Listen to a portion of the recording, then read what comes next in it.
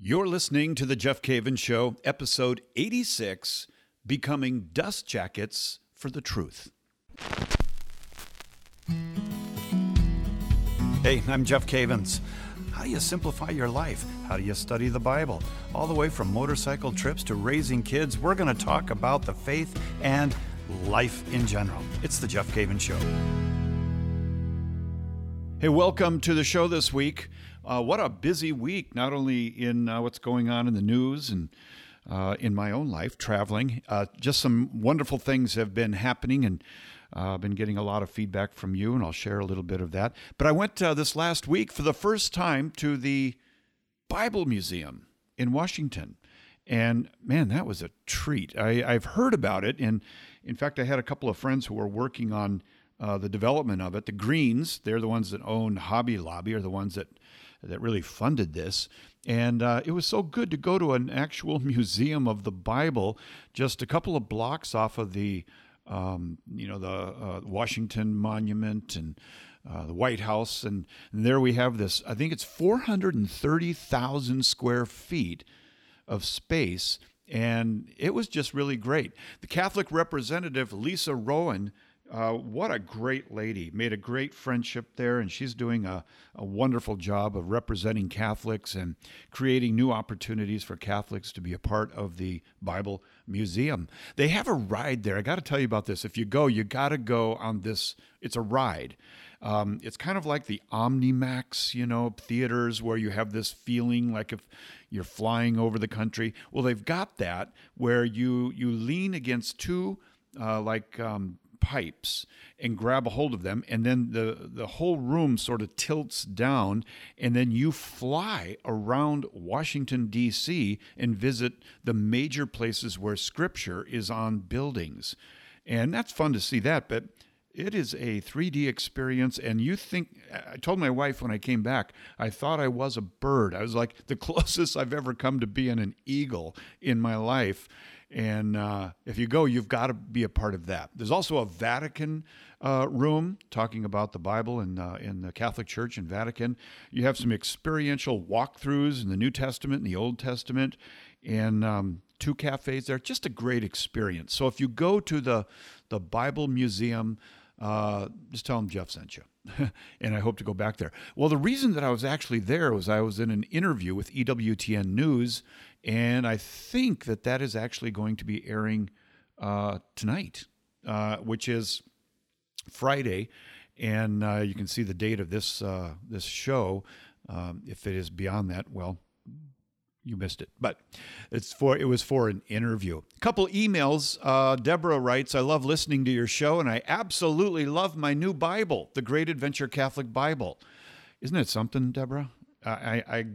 I am getting so much feedback from you guys about this new Bible, and it's sold out immediately. And we've already got a whole nother batch coming in now, so you can pre-order, and they'll be here shortly, very shortly.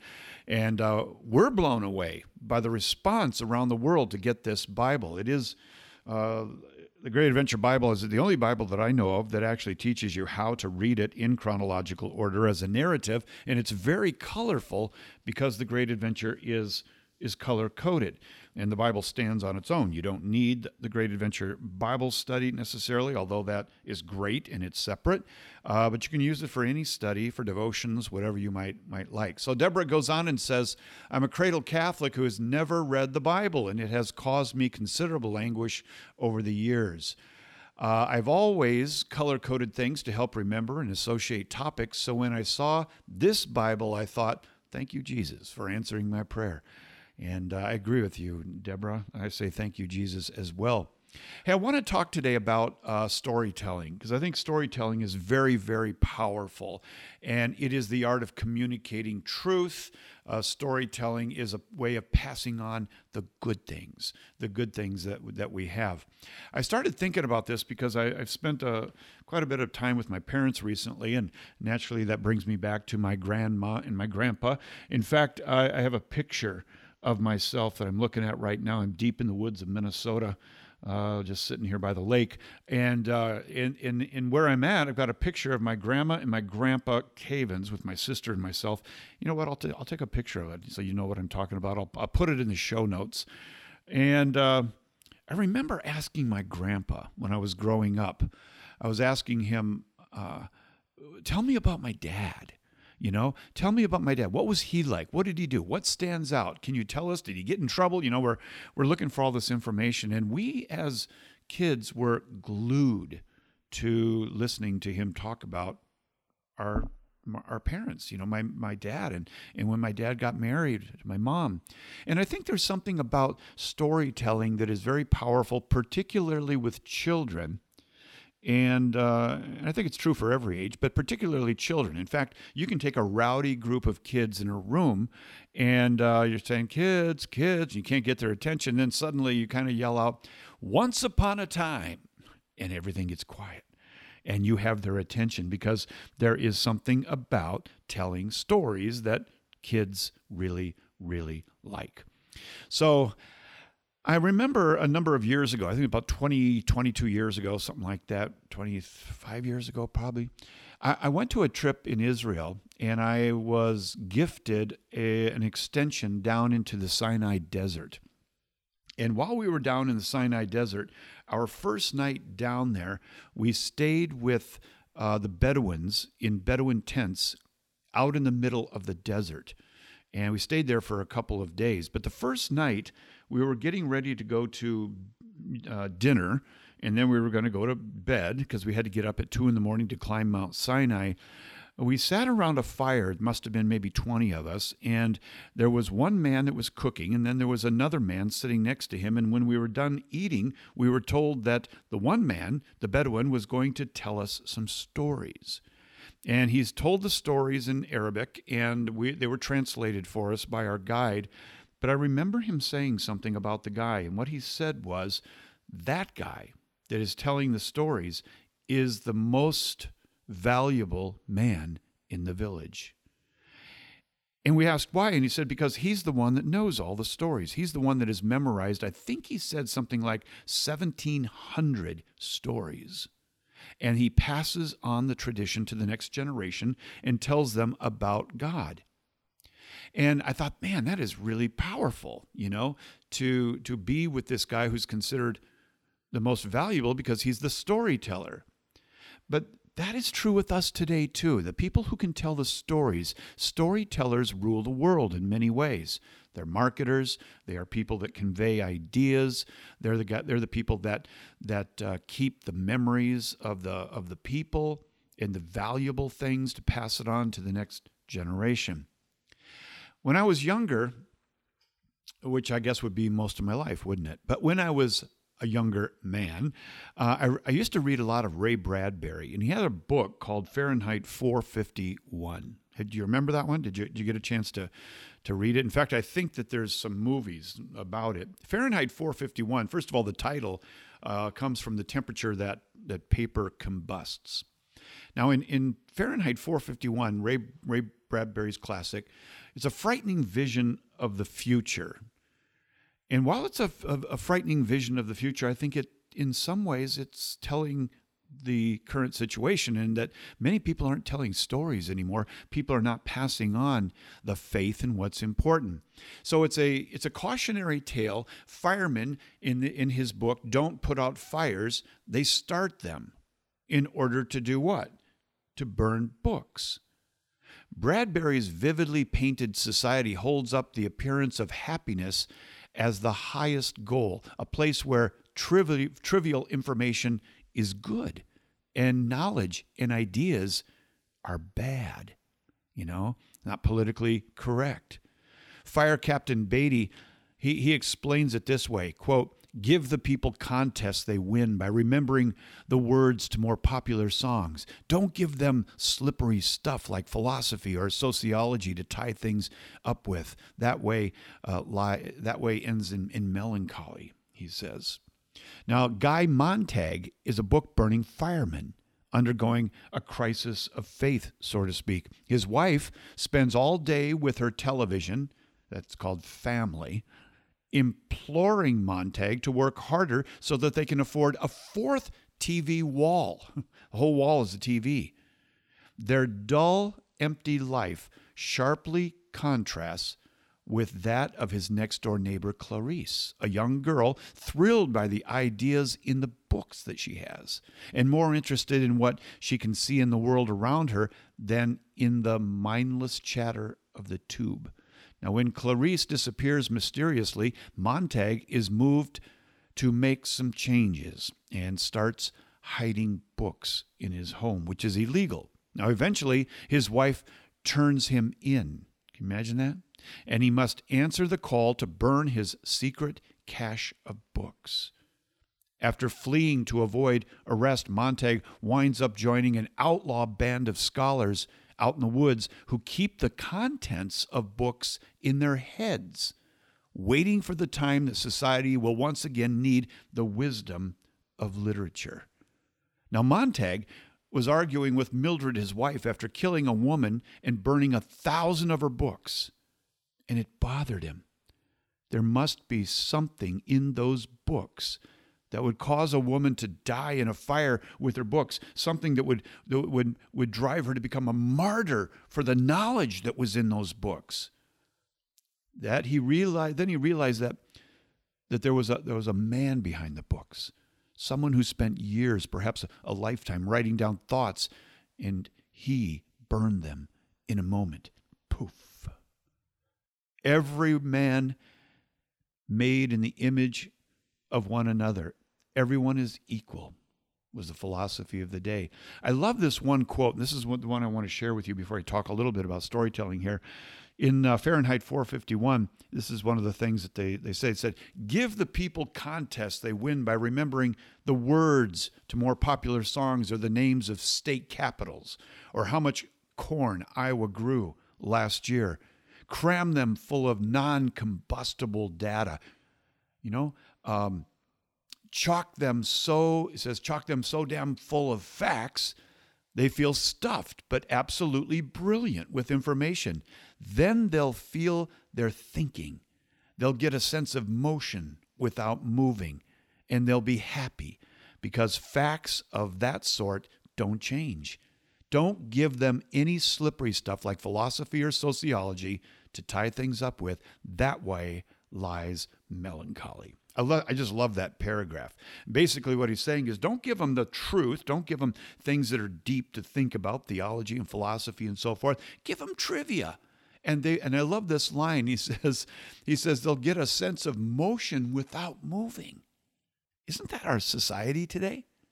Well, I think that one of the responses really comes from a quote from Fahrenheit 451 in the movie and in the book. Bradbury says, "We are dust jackets for books." And that's what these scholars were when they went out in the woods to run away from this society that destroys truth. We are dust jackets for books. We have memorized, one guy, Shakespeare. Another guy has memorized science books. Another guy, Pilgrim's Progress. And all of them out there have books in their heads, but they can't print them because that's illegal, and they're waiting for a time when they can. Maybe that's us in some ways, that we're told, no, don't talk about that. That's not politically correct. But we have these stories in our hearts, the stories of Scripture, the stories of conversions and lives, the stories of our families.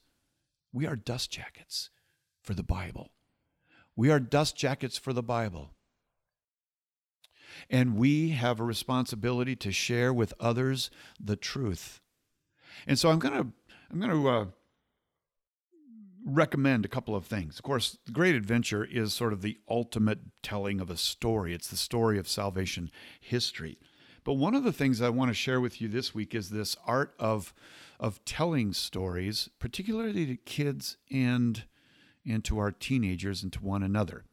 I'm going to take a break right now. When we come back, I'll finish with that and talk a little bit about learning different stories of the Bible and how valuable this is in passing on the faith to our grandkids and to our kids. You're listening to The Jeff Cavins Show.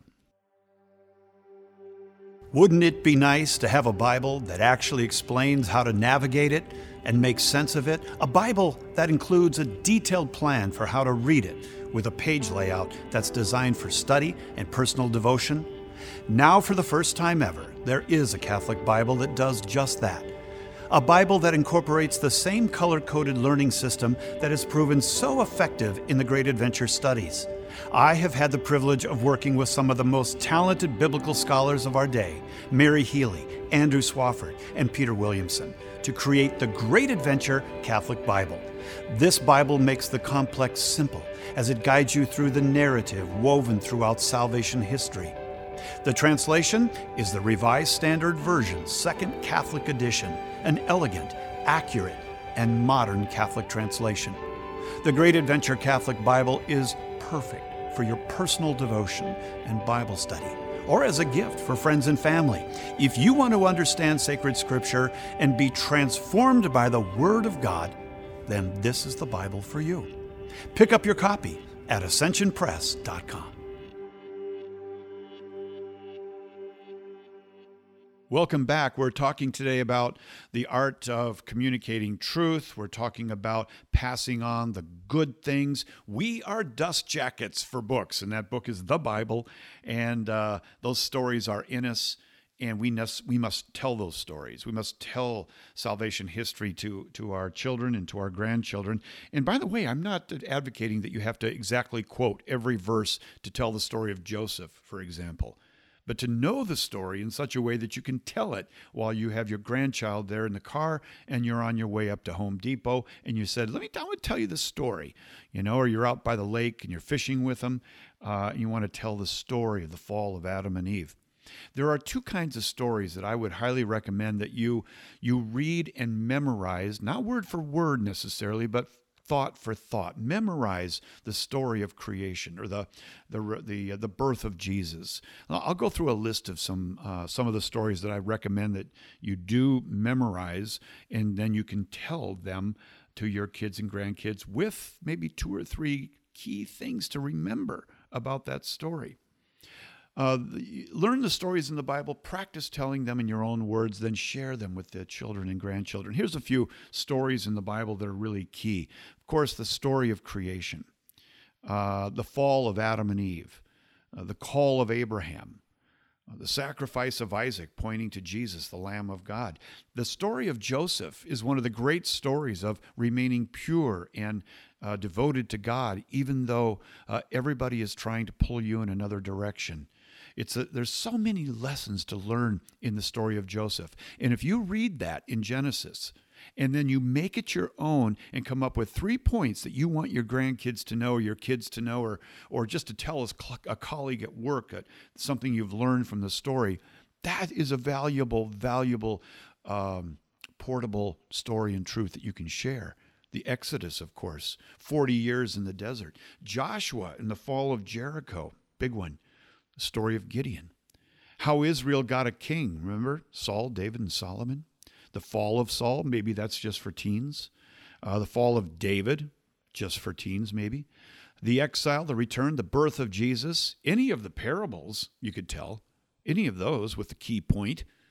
And if you practice these and you start to, stockpile them in your mind, you never know when you're going to get a chance to tell a story to your grandkids or to your kids or to a colleague. The call of Cornelius through Peter. And in my case, I like telling people the whole book of Revelation in miniature. Maybe we'll do that sometime for a show.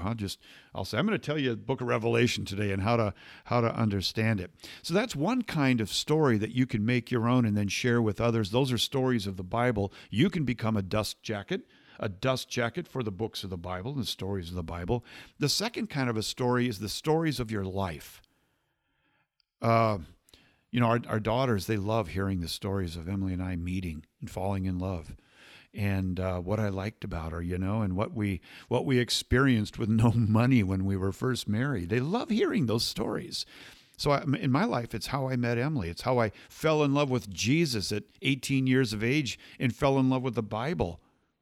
It's maybe to our grandkids, they like to hear, how do we raise their mother?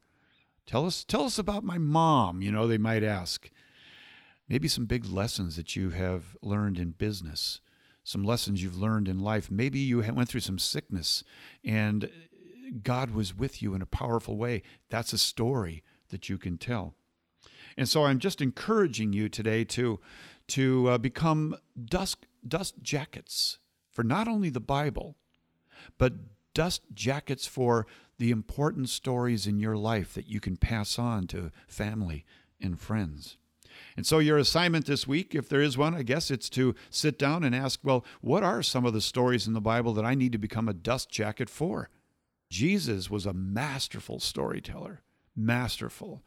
And it was in those stories that truth was hidden and revealed.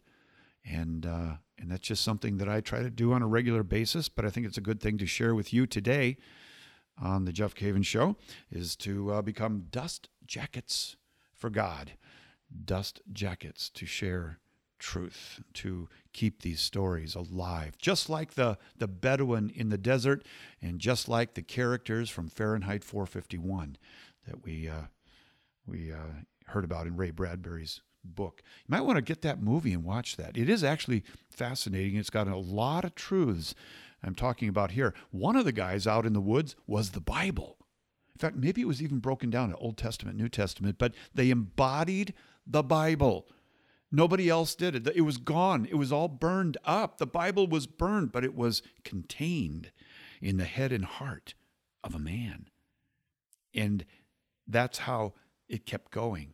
It's really like the beginning of our church, isn't it? That the teachings of Jesus were passed on from generation to generation through the bishops and the priests and teachers.